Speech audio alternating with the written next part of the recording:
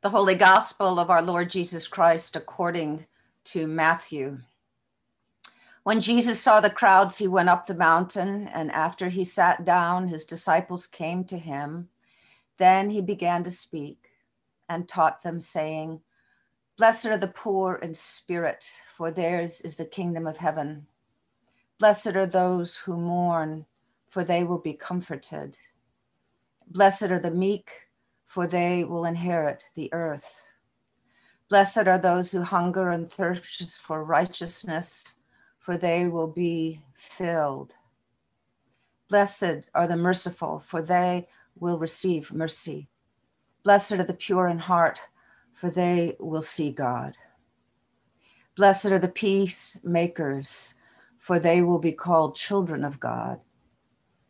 Blessed are those who are persecuted for righteousness' sake, for theirs is the kingdom of heaven.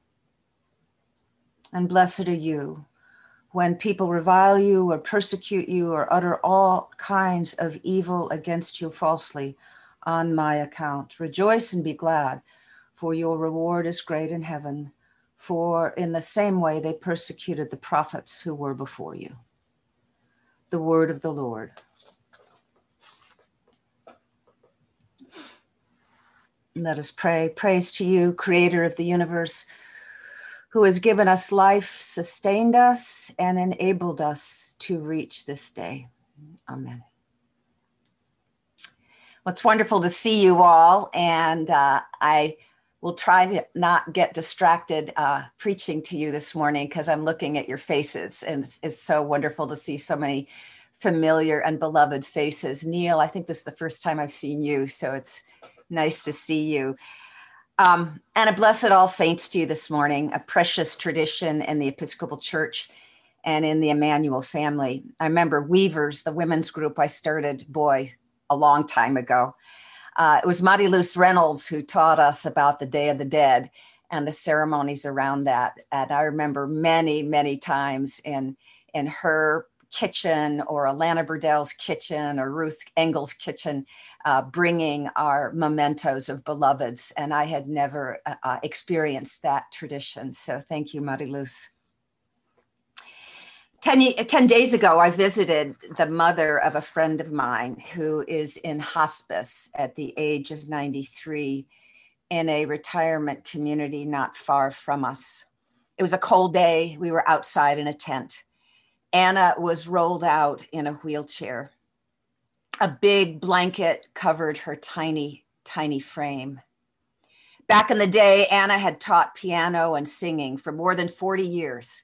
She'd also had a performing and a recording career as well. Now her pale hands were mottled, her fingers nastily gnarled with arthritis, like tree roots of a great tree. Those once dancing fingers were unmovable, unmoving. When her daughter gave us a few moments alone, I asked her how she felt about dying. And she said, "I'm not afraid." She said, "I don't know what's coming next, but then all my life I haven't known what's next, you see?"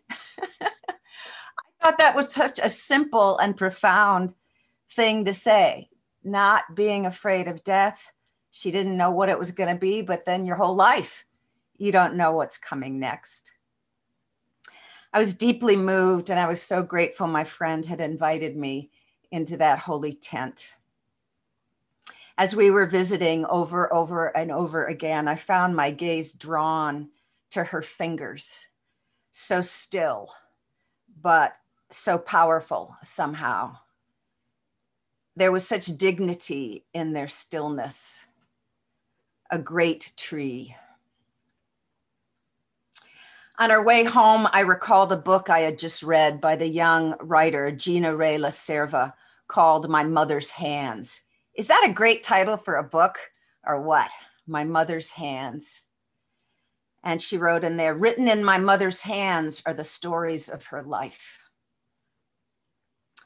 Gina Ray is a young writer, and lately I've been seeking out the voices of the young, whose lives are just ripening, whose stories stretch to a road which is longer ahead of them than behind them, unlike Anna's, and at this point, unlike mine as well. To give you a feel for this young woman's experience of quarantine and COVID, she writes, "Everything's gone sideways. There's no way to know what's coming next. How do you plan for uncertainty?" And then later in the book, she writes, "It feels like a time of no future." It feels like a time of no future. I did not feel that way when I was 30 something. Her writing is rich and troubling often, heartbreaking sometimes, and sometimes it is heartbreakingly hopeful. So here's a quote for your All Saints Day. What is history? She writes, "History is the steady flow of hope through generations." I've been taking that in this week. Hope as the steady flow, history as the steady flow of hope through generations. So here's another voice from that generation, David Ferrier, a young professor at the University of Edinburgh in Scotland. Another great title of a book, Footprints in Search of Future Fossils. In his months of lockdown, he observes that, quote, "the world seems to have slipped its rails." During months of lockdown, he has nonetheless had some extraordinary experiences. Like many of us, David has stared out his window more than usual. And one day, after very many years living in the same house, he noticed animal tracks outside his house. And they were, as it turns out, fox tracks, something he hasn't noticed before, absorbed as he was, and all of us, by work and travel and the next thing and the next and our lists. So he makes this observation that lockdown, quote, "is a retreat from, but also a retreat into what is most familiar and most surprising." So he talks about the same kitchen, the same view from his bedroom window. He talks about the blessed familiars of life and how we've gotten to know them better and perhaps noticed more.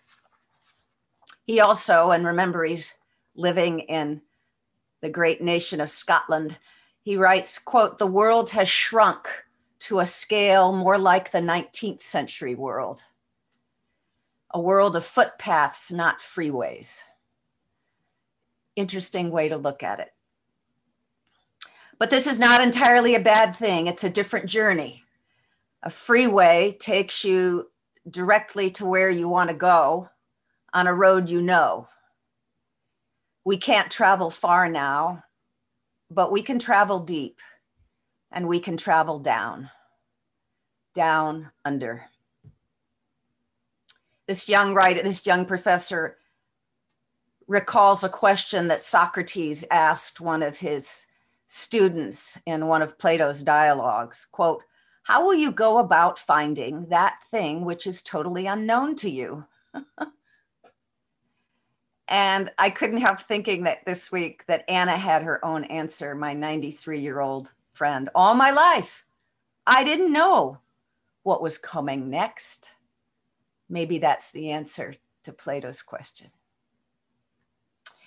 And so, Mercer Islanders, are you walkers, any of you? I know you are, on your beautiful green isle. Over these months of confinement, what new small path, what perhaps new animal track have you noticed? Since you've been traveling I-90 and I-5 less, what have you been noticing on island lanes?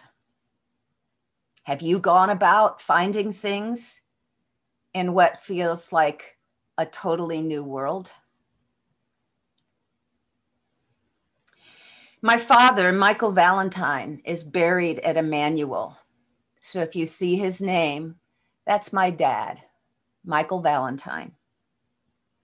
Daddy was an immigrant. In September of 1945, he came from Bulgaria to America. His name then was not Michael, but Menachem. He always called this country America, never the States or the US. We lived always in America. He found his way in a new world, and it was he who taught me the art of getting lost. Honey, let's go get lost, he'd say. And we'd go for a walk in a city park or in the country. And we would wander till we found our way. And I knew myself to be lost. But oh, Lordy, how I reveled in being lost with Daddy. We'd talk and laugh, and he'd point out things, and he'd hug me. It didn't matter where we were or how lost we were. I was with him, and that's all that mattered. Then eventually, darn, we had to return home. At some point, I think I was 10 or so, maybe 12, about the time I stopped getting dressed up for Halloween. I figured out that Dad and I weren't really lost all those times, that he knew exactly where we were.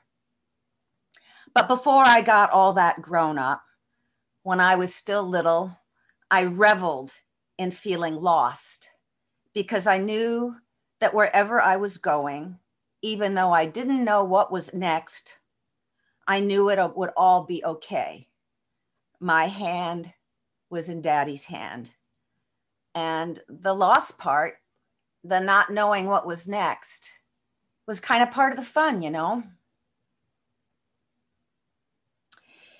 Well, this All Saints Day, I think, will be remembered as the year that we're 48 hours from an election day that feels for many of us unlike any other in our lifetime. In a few minutes, we will hear the names of those who have died, whom we have been asked to remember, and whose lives are in us still. And in so doing, we will be reminded of the long and circuitous and often heartbreaking lives our ancestors lived. As the Revelation reading, the ones who said, those who came out of the great ordeal, as we heard this morning. They were the ones that found their way, not knowing what was next in their strange new worlds on untrodden paths. And as we pray, we invite their presence with us and we receive their blessing. And as we sing our praises to God, we remember that our little hands are grasped firmly and eternally in the big hands of God.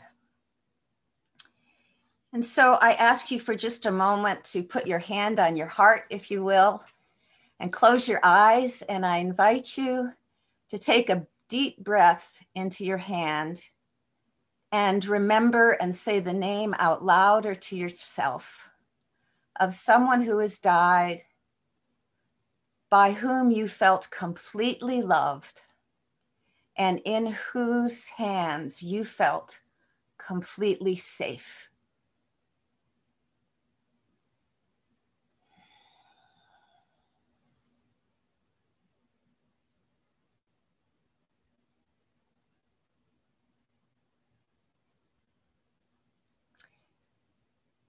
And breathing that love into your hand and into your body, let us say together the Apostles' Creed.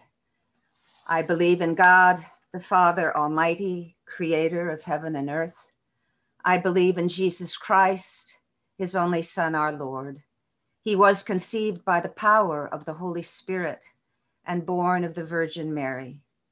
He suffered under Pontius Pilate, was crucified, died, and was buried. He descended to the dead. On the third day, he rose again.